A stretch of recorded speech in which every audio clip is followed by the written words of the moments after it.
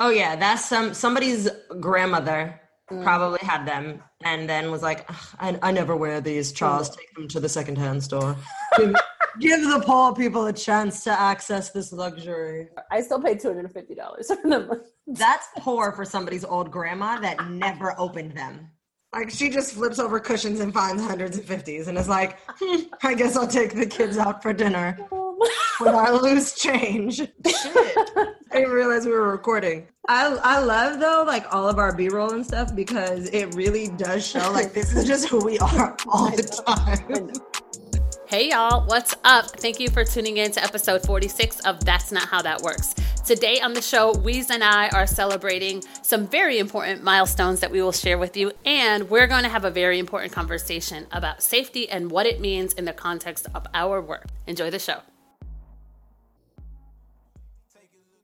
Hey y'all, Hi friends. what's up? Welcome to That's Not How That Works. Dun dun dun. I don't know why that was applicable, but I'm really excited to be recording today. Me too, because it hasn't been just you and I for a while. Yeah, We batched a bunch of episodes. with some really amazing people and some dope voices. Yeah. And we still have some that haven't even been released that we're planning to release and do some other cool We're doing things. fun things with. But we have something to celebrate. We're excited. I think we have two things to We celebrate. have lots of things to I know. celebrate. First What's and one of them? foremost, we just literally realized a month late. We realized a month late that we've been fully podcasting for a year. So we, Yay!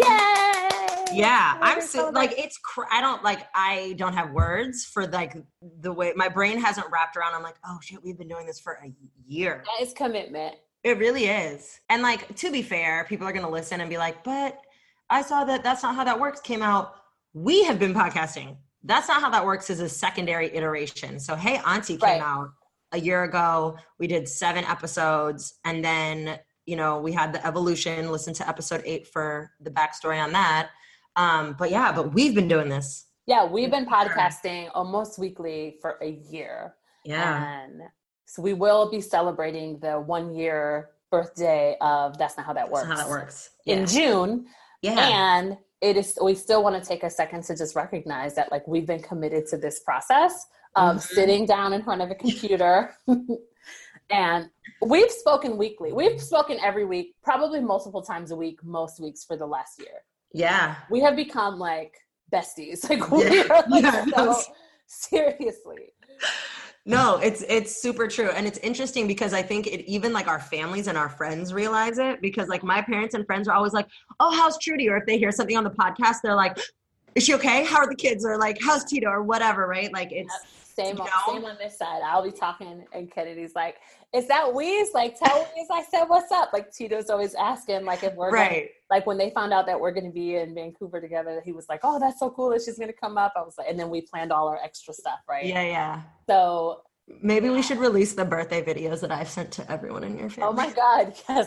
Birthday videos. We'll put it in the podcast. But yeah, no, we definitely we've for sure become like family. Yeah, totally. I wouldn't trade you for anything, girl. Oh, girl, same here. So it's been an incredible year. Yeah. And thank you to everyone who has been on this journey with us. Like every time a new person reaches out to us, I'm almost like, it's always like the first time I'm like, oh, you listen to us? Like you're learning. Yes, it's working. I know. It's amazing when I get like emails or when people will send me an inbox and say, hey, like I've been listening for a while and I haven't, didn't know if I should reach out. Like reach out to us. If you're listening to this, like we want to know who you are. Like if you're not on Facebook, it's cool. Like, hit us up in the DMs on Instagram or send us an email. Like, just, yes. Thank you. And that is people on Patreon. Like, all of y'all, it's been an amazing year. Yeah. And that's also why, way more. Yeah. All the years of podcasting. Actually, no, it'll become a show, but that's also why I love the Facebook group, right? So if anyone's listening and hasn't joined the Facebook group yet, like, we do educating and we share articles and stuff like that, but we also just like commune with each other and like share wins and like post funny things and like talk shit and whatever. Like we have a lot of fun in there too, and I love it because we get to like actually build community with all of you guys. Yeah, that's like I'm not great about like being in the Facebook group, like to like post, to write and do prompts and stuff like that. But I love sharing like funny ass, and also like the funny memes and stuff like that. Like, I try to like be on top of like when I see things, I'm like, this has to go in the Facebook group. I saw a Game of Thrones thing that I really wanted to put in there, but I was like, I wonder if people are going to be like, not you too, Weez, because it's so polarizing. I'm like, that is almost more polarizing than any, but we've never posted a polarizing thing, but it would be Game of Thrones that like divided the group. Yes. But yeah, no, we have a lot of fun. So congratulations to Weez on a year of podcasting. To you too, Trudy. Thank you. And from that, I know, like from this amazing year, we, you know, and like building our relationship and realizing there was a lot of synergy, we decided to work smarter and not harder. And also like, you know, we're both comic book nerdies. Like we were like, oh, we're going to be like the Avengers. Yeah. And we're going to come together and we're going to take our like individual programs and make this like master program working towards woke. Yeah. Which now that I think about it, like we came up with that idea in June, started building it like July-ish, August, and launched it like fully ready to go, full curriculum, full everything, like first cohort January. So we're also celebrating our very first working towards woke cohort. Right, like the completion of that program. Completion, yeah. Like the first time through. Ended like, it actually ended right around the same time that we should have celebrated our 1 year podcasting. But we were too busy to notice. Right. But which also means we need a vacation. So that's for sure. Yeah. That's coming. Yeah. So we finished the first cohort of working towards woke. We had about 15 people come through the program. The goal for the first round was to have a small group so we can test the content. And so we were like, let's cap this, you know, keep it small, give a lot of attention and see, you know, what people's needs are and make sure that everything is the right fit. And I just feel so good about it. All the people who came through the program came open and like, you know, to really ready to go deep and like confront themselves and you know, demonstrated so much trust in the process. That was just really humbling and wonderful. And a lot of trust in us, because it's hard to walk into a space where you're committing ahead of time to 12 weeks of transformation. Yeah. So shout out to everybody that took our course. Shout out ahead of time to anybody who's thinking about taking the one that launches in July. Yeah. Cause it is not lost on us, right? We're coaches. This is what we do. And so the process of like the work and what that looks like, that amount of like effort and what's required to do it is not lost on us. And we just really want to acknowledge that because it's super important. But I mean, we also learned a lot doing our first one. We did. And that's what we want to kind of talk about today. Some of our lessons learned, with one of them that is kind of weighing on both of our hearts. I feel like pretty heavily. So we'll do a deep dive into one of our lessons, but let's first, but you have to listen to the whole episode to hear. You do. That's how it works. Literally, that's how that works, y'all. That is how that works. So what's one of your big takeaways? Personal or like structural? Or? I would say structurally. Let's start there. Yeah, let's start there. So the first one that was like really obvious to me, and I feel like both of us pretty early in, initially we had a 7-week program and a 12-week program. And I think I would say I realized by like kind of started to pick up on it week 2. For sure by week 3, I was like, we should not have a 7-week program in the future. And the reason for that is simply because I think we're amazing. And the 7-week program like definitely like taught a lot and people learned a lot, but you start to see the beginning, like when been doing something long enough and it's what you do, right? Like we would see signs of like something in week 3 where we're like, you really need to be in week 10. Like you really need to be here for week 8 or 9 or, you know, whatever, like the remaining weeks.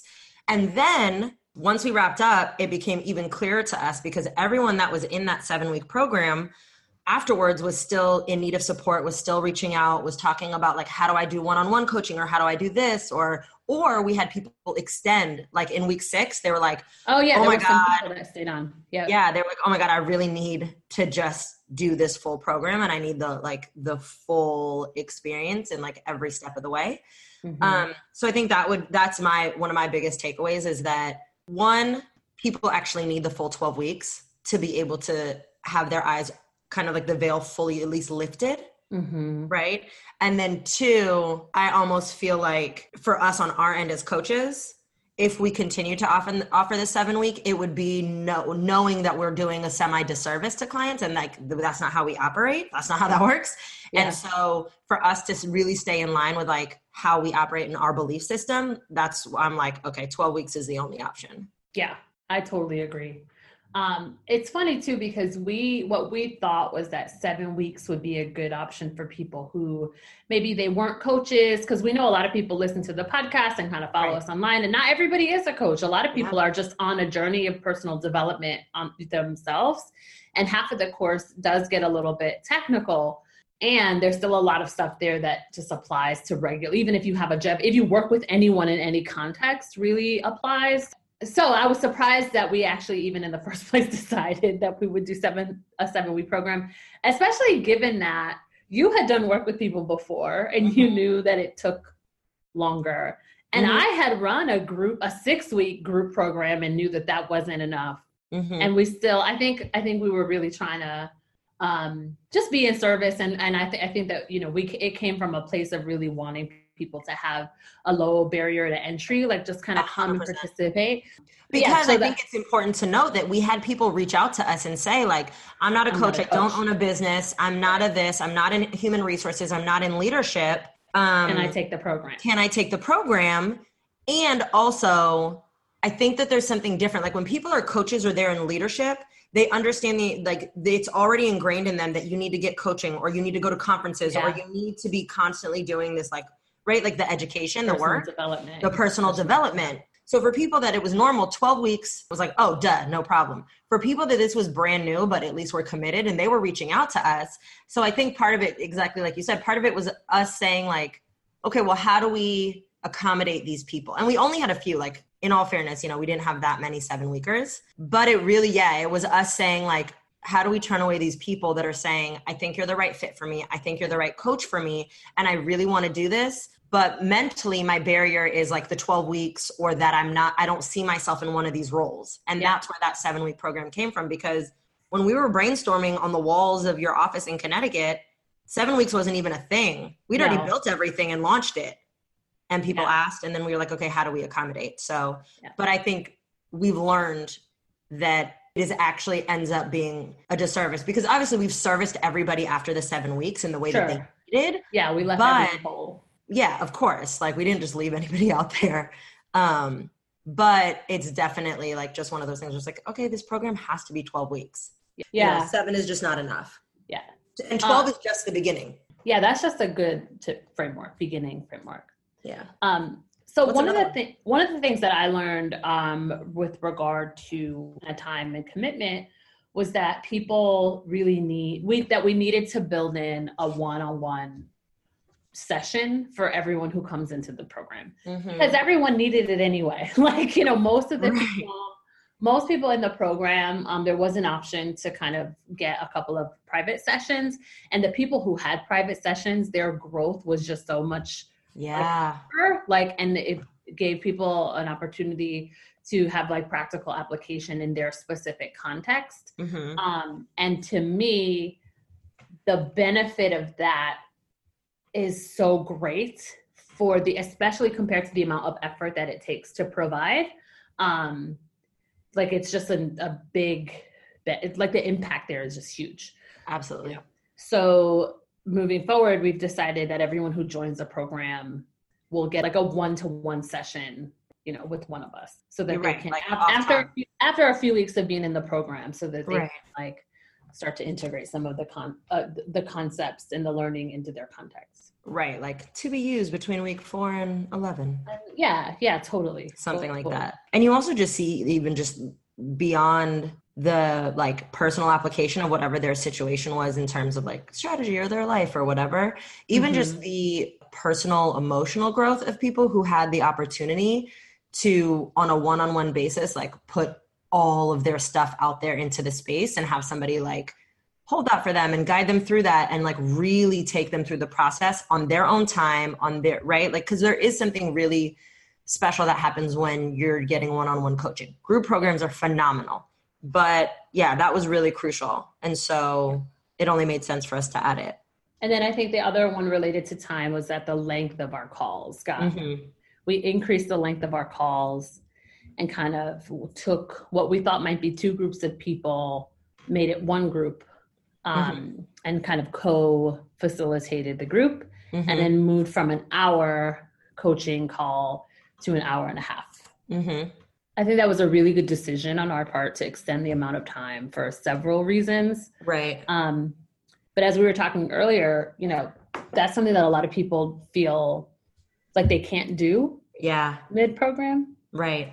Well, and I think it's because like, that's what we're taught, right? Like the coaching industry is like, you have to have your program and it has to be professional, and these things are unprofessional, and you seem like you're unprepared. And you know, that I know for me at least used to ring true.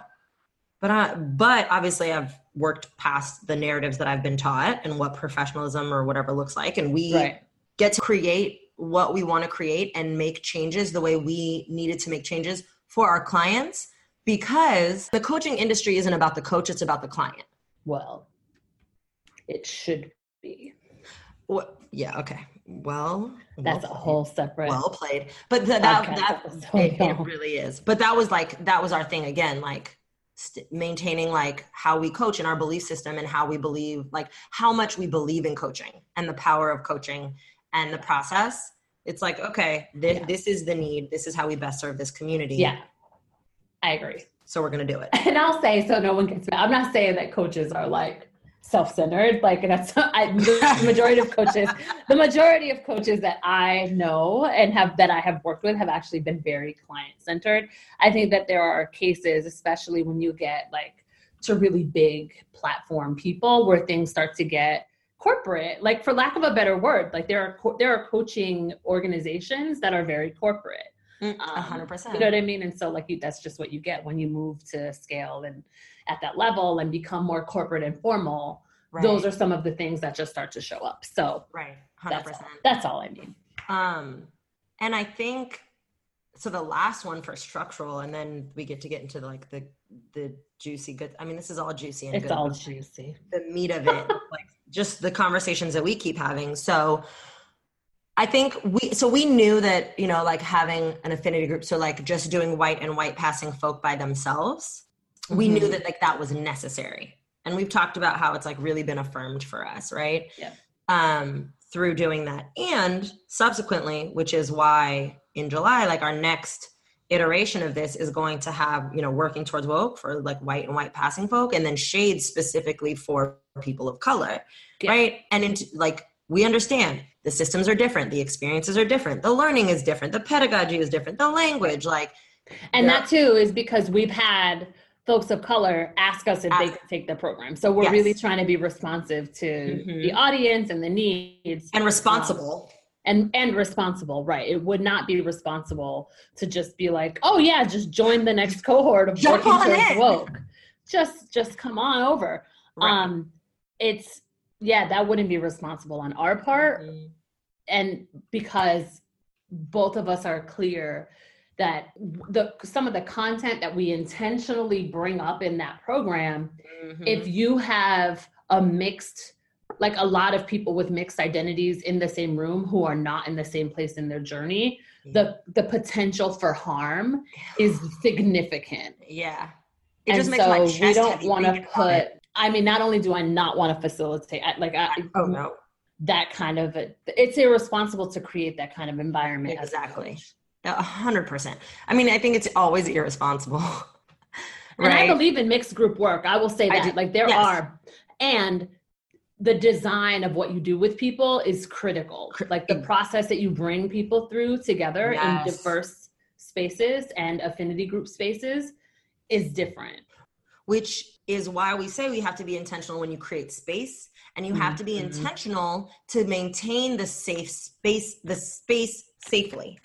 Yes. And off top, number one rule in the book is, if I'm going to take white folk through their burden of white supremacy, and I'm going to take people of color through their burden of marginalization, they cannot possibly grow. You cannot put the oppressed and the oppressor in the same room and expect evolution on either side.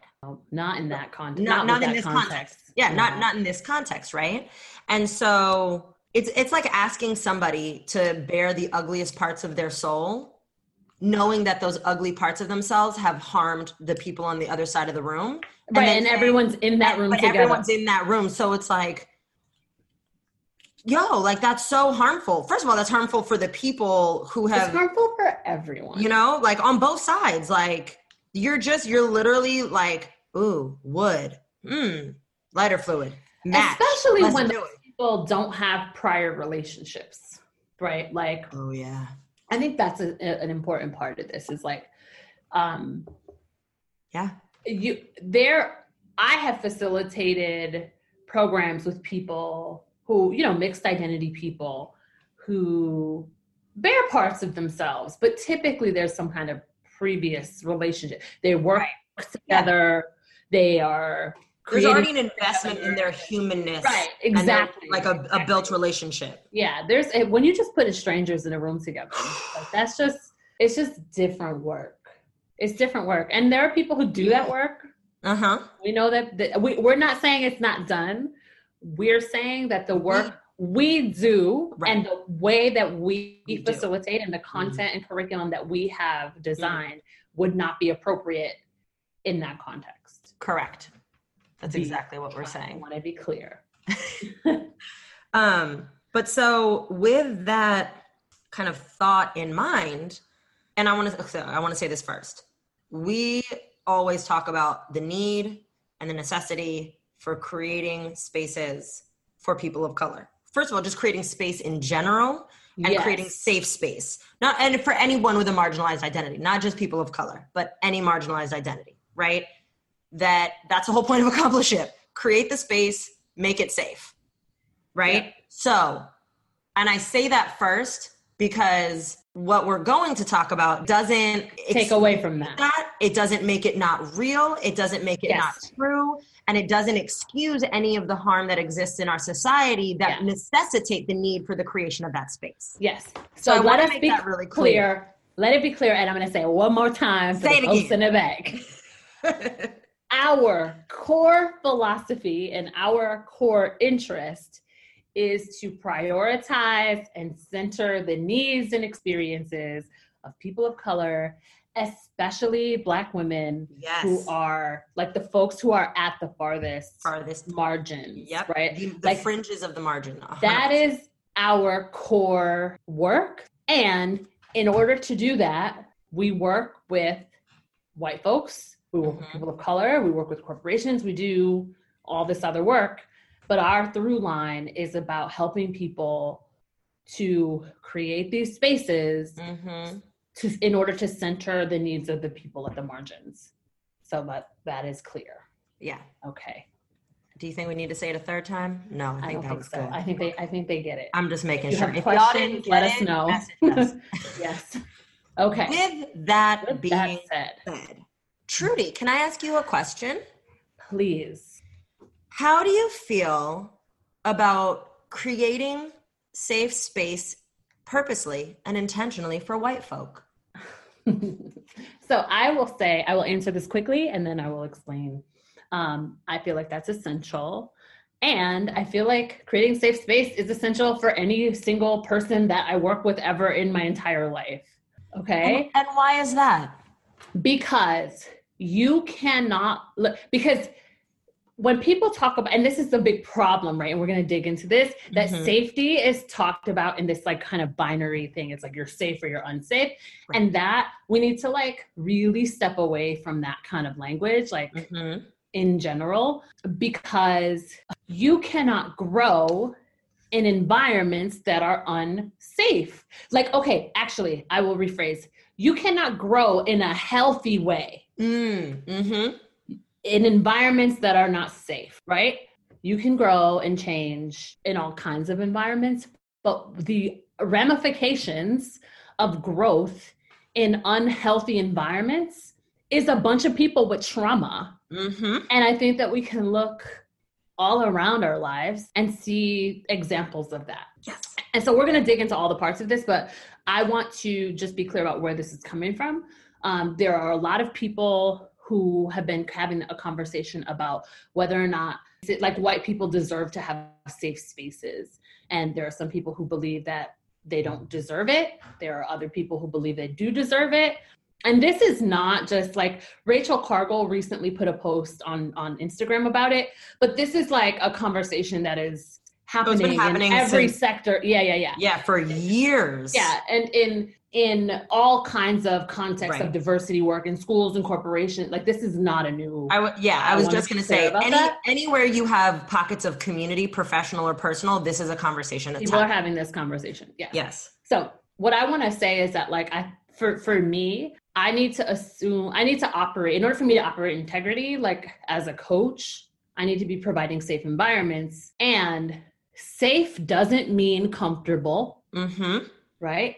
Safe doesn't mean brave. Safe doesn't mean like safety is not the same as like coddling. Right. Like I think those are very different distinctions. Yes. And that if we can see people's humanity and like understand that like everyone deserves to be safe. Yep. Right.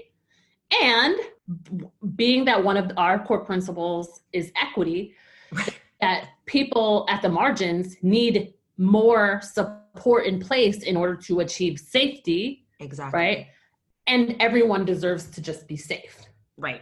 Can we just get there? Like, I just wish that we could, as a industry, get there, like to a place where, okay, like we all deserve to be safe. Okay. Like, let's build from there. Like, let's go from there. I don't know. How do you feel about it? No, I mean, I fundamentally believe the same thing, because one of our under our core belief of equity is, and you just spoke to it, is humanity. Yes. And so in order to, one, be just a good coach, two, to truly believe in the work that we're doing as people, and to sit in rooms where as women with marginalized identities, we are constantly facing whiteness, you have to hold on to the ideal and the principle that everyone's humanity deserves to be honored. Yeah. And so I'm never saying like, look past somebody's identities, right? Social identities are real, 100%. But what I'm saying is that while I understand the argument that like, well, we live in a system of oppression where whiteness is valued, and so all spaces are quote unquote considered safe for white people, right? Like that's the kind of like counter argument that you hear. Okay, we understand the system exists. We know that it is a thing. We know that white people are prioritized and are sitting on, like ledges of privilege. We know all of this. Just mountains of privilege. Just mountains. All over the place. Right? Like piles and piles of privilege. I mean, yeah.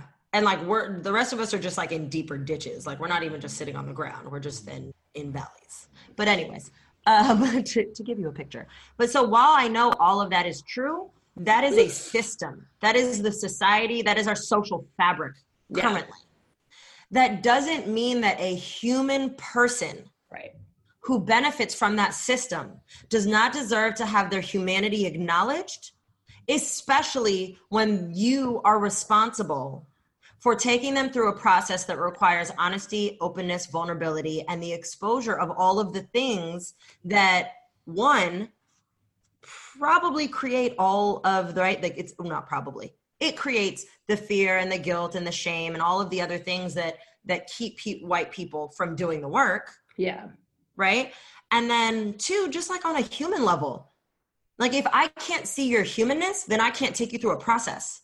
Yeah. If I can't meet you where you are as a human person, and then from the humanness, acknowledge all of your social identities around that inform your humanness and how you show up in the world, I can't take you through a fucking process. No, because they won't trust you enough. At all. There won't be any trust. So like anything you say to them will just be like shut down. Like they'll just. Exactly. And I'm not in the business of traumatizing or re-traumatizing people. Yes. Yeah, so let's look at that. Like, let's look at that for real. Because if you don't have a container that is safe, and you have people in your in your charge, right? Like people that you are responsible for teaching them. And you're not just this work isn't, Weez and I are not lecturers. Like we are coaches. We are digging in to deep emotional and psychological kind of constructs in people's minds, right? And like in their lives and behaviors, right?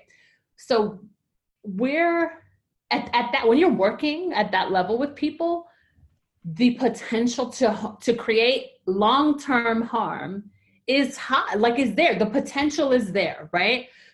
To bring someone to a place where they are vulnerable and to do something that damages, you know, that is harmful, that has a lasting damage. And the way that I define it is this: if you leave my program and need therapy because of something that I've done, like that is, that's harm.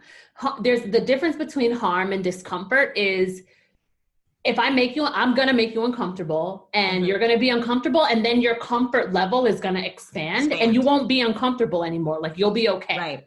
It's not going to be a lasting, that's discomfort. Harm is I've done something that 2 weeks later, you're still upset about, maybe crying about, like, again, you need to go to somewhere else to help to repair something that has happened, right? Like that harm, I look at it as like this kind of longer lasting thing, right? And I will also say this in that vein: if you are not coaching from a place of recognizing somebody's humanity, right, and you're causing that type of harm, you're really also causing a greater disservice to marginalized folks, as well as the white individual. Because what's happening is these white folk are then stepping into performative allyship. They're performing the role of like the good white woman, because they're afraid. Because they're afraid. They don't want to get called out in an aggressive, negative way. They don't want to get bullied. They're literally intimidated by. And I'm not talking about like, oh, like people of color are so aggressive. I'm not talking about that bullshit. That's different. I'm literally talking about, and we can take it outside of the conversation of equity. And when you look at like narcissists, or you look at, like abusers in any way that are emotionally or psychologically abusive, that is the reaction, right? The abuser is really creating a level of harm that means that the person who is being abused starts to just perform how they think this other person wants to perform without actually having any of it. They haven't been changed, right? So their core belief system, their narratives, their behaviors have not been altered. They haven't evolved. They've just learned and adapted to survive or perform in such a way that keeps them from being abused. Right. So it's a learned behavior in a really negative way. Yeah. And so as a coach, right, granted, like right now we're talking about our coaching with white folks, so I'll bring it back to that. So as a coach who is coaching white folk, I don't ever want to cause harm in a way that, one, is going to just harm the human that I'm dealing with, but then the long-term effect of that is they're not actually stepping into accomplish it. I've reaffirmed their performative allyship. Right? And in order to make sure I don't do that, I have to create a safe space authentically and genuinely. Right. Yep. Which is why we are not in the business of traumatizing people. Yes. And I would like to, if I may, add an asterisk, because you know me, I always think about like, oh, someone might hear this and think we're saying. Okay. Creating safe spaces for white folk to like experience the process and truly like evolve. And process their identity and their bias and their racism. All of the things, right? Like what their whiteness means, the burden of white supremacy, how they're showing up in the world, and like really move to that place to authentic accomplishment. Does not mean we're giving them permission to hide behind their white tears. Does not mean we're giving them permission to hide behind their emotions, because that's white fragility. It's not comfortable work. It's not. And I really want to stress that, because I'm not going to sit here and say, I'm not going to lie to anybody. We have tears in our program. But we create a space where people feel comfortable and safe in front of us and with their cohort, reaching that level of emotion. And it is uncomfortable, and they are upset. And, you know, people express that in different kind of ways, and we work through it. And by the end of it, they've either had an aha moment or a breakthrough that is so impactful to how they really move forward, not only in the program, but in their life. And that only happens in a safe space. Yes. So we don't like see tears and all of a sudden are like, oh, we should back off. No, we'll give you your space, feel the feelings. And it's our job as professionals to then guide you through that. Right. In a way that's not coddling. And exactly. In a way that still holds you accountable. Right. In a way that still does require you to look into the mirror. We don't let you close your eyes and like no longer deal with it. I'm not going to placate you or coddle you. We're going to look at it. It's not going to be fun. Right. But at the end of it, you're going to be like, holy shit, like the evolution. I also feel like it's worth saying that we're talking about our context.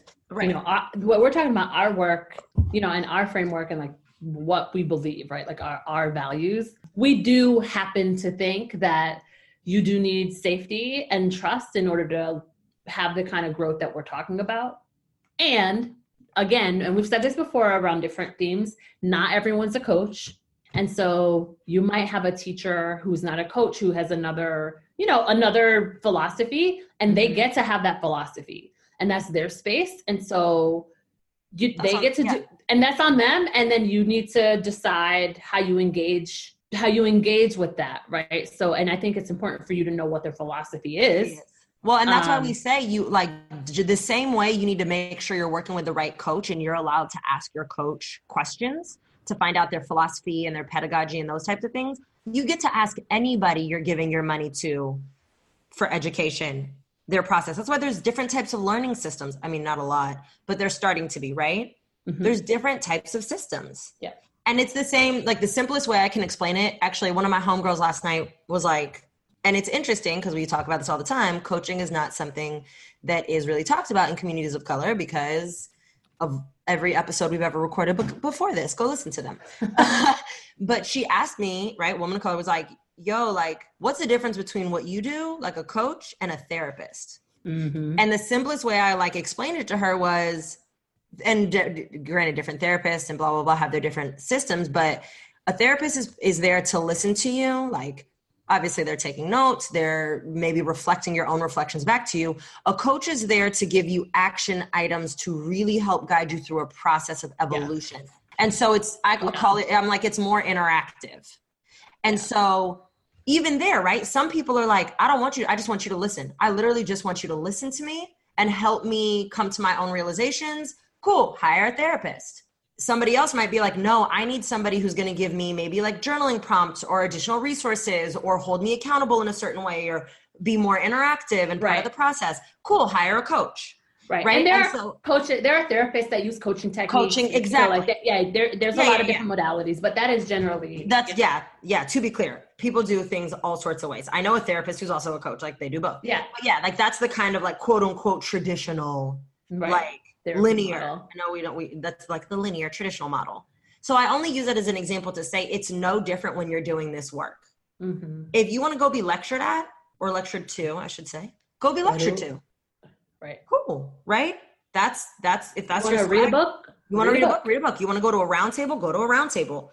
Whatever you genuinely feel is going to help you. But if you want to move genuinely through a process, I do fundamentally believe in coaching. Right. If you just want to be educated, education and coaching look very different. And so that's why when I tell people, I'm like, we are educators, but we're coaches. We're coaches primarily, and we educate and we do strategy and we right like we do. There are modalities and that's part of our pedagogy, but we're coaches. But okay, wait, I'm going to ask my next question in a second. Okay. Is there anything else that you want to flesh out about this? No, I don't think so. I think we've said all the things. So I just want to step out and say, do you feel in general in life that white people deserve safe space? Do they deserve it? And I'm asking because I know you mentioned Rachel Cargle. I didn't see her post. You told me about it. Yeah. Shout out to Rachel Cargle. We tried to have her on our show, but she's busy. It didn't work out. Scheduling didn't work out. Anyways, but this overall, right, on the internet, people are a lot more loose with their language and a lot more direct, and I think sometimes more harsh because there's not a human person sitting across from them.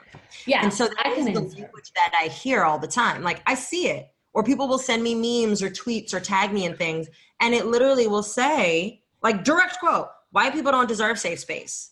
or the whole world is safe for them. Fuck them. Literally. Like, yeah. So right? my pushback to that is for people to define safety. Like, I don't think that I think a lot of people who use the word safe and safe space actually mean something different. Right.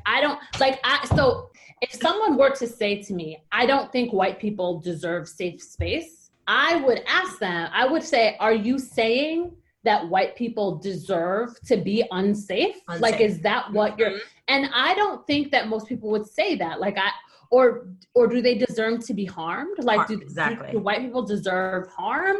Like, generally, like, is that what you're saying to me? And I don't know. I mean, there might be some people that say yes. Like, that would probably. I mean, you know what? I'm just going to jump in real quick because I do think that there are some white people who I wouldn't be mad at if they received harm. I think that's different. I know, but I think that's a different statement. I would just like to, exactly. And so that's my point. I think that we need to be very clear about when we're talking about people who happen to be white and white people, or like whiteness, because white folk. So whiteness is different. So exactly. that's the difference. That's what I'm like. That's ultimately my point, because when I see white people truly acting out their whiteness, I don't wish death on anyone, but like, you could go to jail for your whole life. I wouldn't be mad. Right? For no crime other than being a white supremacist and truly believing in your whiteness, because whiteness does equal harm to marginalized. Yes. Right? That is literally because what that's a system. Whiteness is part of a system. Right. But white folk, just like white individual people, like, do individual people just deserve harm because they're white? No. That's a different statement. No, yeah. And I think people don't realize that. So this is what, like, when we always talk about this, so you know, the reason I asked this question is because I wanted to say this. Words mean things. Yeah. I'll say this. White folks don't deserve to be coddled. Nope. They don't deserve to be, what's the word I'm looking for? Yeah, like placated, or I don't feel like we need to be careful. Right. You know, I don't need to cater to them. No, I don't. Right. I don't. No, they don't deserve that. They don't deserve like comfort. Mm-hmm. No, they don't deserve like this, like badge of like like this special I'm an accomplice badge. Like, they don't deserve like these extra things. Right. And I think white folks need to enter spaces brave, right? That's one of the organizations that I do some work with called Recenter. They focus on like public schools. They have these like 5 shifts that people need to make. And one of them is that shift from safe to brave. Like, we need to get away from this idea of safety and really step into this idea of being brave. Right. And being brave means you're willing to put yourself in a position where you're going to hear the stuff that is super uncomfortable for you to hear. Yes. Brave doesn't mean you need to put yourself in a position to be intentionally traumatized. Like, that's irresponsible. Like, right. And not a martyr, right? Because that, like, exactly. Like I've said before, like, oh, white folk, you don't get a gold star for putting the Black Lives Matter sign in your yard. Right. Like, go jump in the front line of a protest, next time you see the police, being violent. Now, do I literally mean that? I mean, well, sometimes I do, because sometimes they're much more likely to actually shoot you. Actually, they won't. But I mean it figuratively. Right. You mean like do something. Something. Yeah. Right. And so I want to make that clear, because for people that follow us and are like, but we said in a post previously, just in case the figurative aspect was lost on y'all. What we're saying, and this is literally what Accomplishship is about, is moving through a system so that you can get to a space of braveness, so that you can get to a space of commitment, so that you can get to a space of actionability. And being comfortable being uncomfortable. Exactly. And being comfortable knowing that shit might pop off sometimes. And that you might mess up. And you might mess up. And it's not always going to be perfect. But guess what? That's literally life. And that it's better than doing nothing. Exactly. Like, as human people, we don't do things perfectly all the time. But the difference between somebody who is just generally harmful and somebody who's like an individual that values other people's humanity is that even if I like mess up and a friend of mine is like, yo, you did XYZ, blah, blah, blah. If I was a harmful person, I'd be like, get over it, whatever. I don't care. Or like, I'm going to keep doing whatever I do. But as somebody who wants to honor other people's humanity and decrease my level of harm, I'm like, yo, I didn't realize that. Thank you for bringing to my attention. What can I do differently? How can I change? How can I evolve? That's all we're asking you to do. We're not saying it's easy. We definitely don't make it easy, but we create a space that is not going to create harm or trauma while you're going through that discomfort. Right. And I do fundamentally believe that in the world at large, if we continue to buy into this, like, white people don't deserve safety and like maintain it on that binary and continue using that language without a more evolved or intellectualized conversation, that all we're doing is continuing to replicate the system and trauma. But that's exactly, that's the whole system, right? Like, because then what happens is people of color are saying, fuck y'all, I'm now no longer recognizing your humanity, you know, versus we need to come to a place where everyone's humanity is being recognized, because that's equity. We do believe that we need white folk in that space to make it happen. Their voices are louder, their actions are more impactful, because that's what how the system was created. Oh, right. Yeah. They're part of the solution. They're part of the progression. Yeah. So for them to be part of the progression, their humanness needs to be acknowledged as well, right? Like, you don't get to tell someone like, I'm a human, acknowledge my humanity, but also I don't care how you feel. I don't care about your humanness. So that's how I feel. Cool. I think that was good. I don't think so. No, I think that I've said all I had to say about this. Me too. For now, right? Who knows? I might have other things to say at some other point. We'd love to know what y'all think. Join us in the Facebook group and let us know. I'm interested in hearing like just what you're thinking about this conversation, like what questions you have left, what if you have input, like if anything is striking you, like that kind of stuff, like a deeper conversation. Me too. I also just love hearing from y'all. Yes, we do. All right. And we are going to be in Vancouver. Oh yeah. We're going to be in Vancouver. We'll be there from like the 25th to the 30th, but we are doing a workshop in Vancouver, Ally to Accomplice, as well as like a Q&A. We're going to do some activities, all sorts of stuff on the 25th. The Eventbrite link is in our Facebook group, as well as in the link in our bio on IG, on Instagram. Join us. It's going to be really dope. Also, you get to like hang out with us for 2.5 hours in person. We're pretty cool. Yeah. You think we're fun on the podcast? Wait till you meet us. We're a riot. All right, y'all. All right. We'll talk to you soon. Bye. Bye. Hey y'all, thank you so much for tuning into this episode of That's Not How That Works. We hope you enjoyed the show and would love to hear what you think. So join us in the Facebook group, or you can also hit us up on IG at Not How That Works, and you can email us at hello@nothowthatworks.com. If you're a fan of the show, please remember to rate, review, and subscribe. It will help people find us. And remember y'all, next time someone says, I'm a human, acknowledge my humanity, but also I don't care how you feel. You tell them that's not how that works.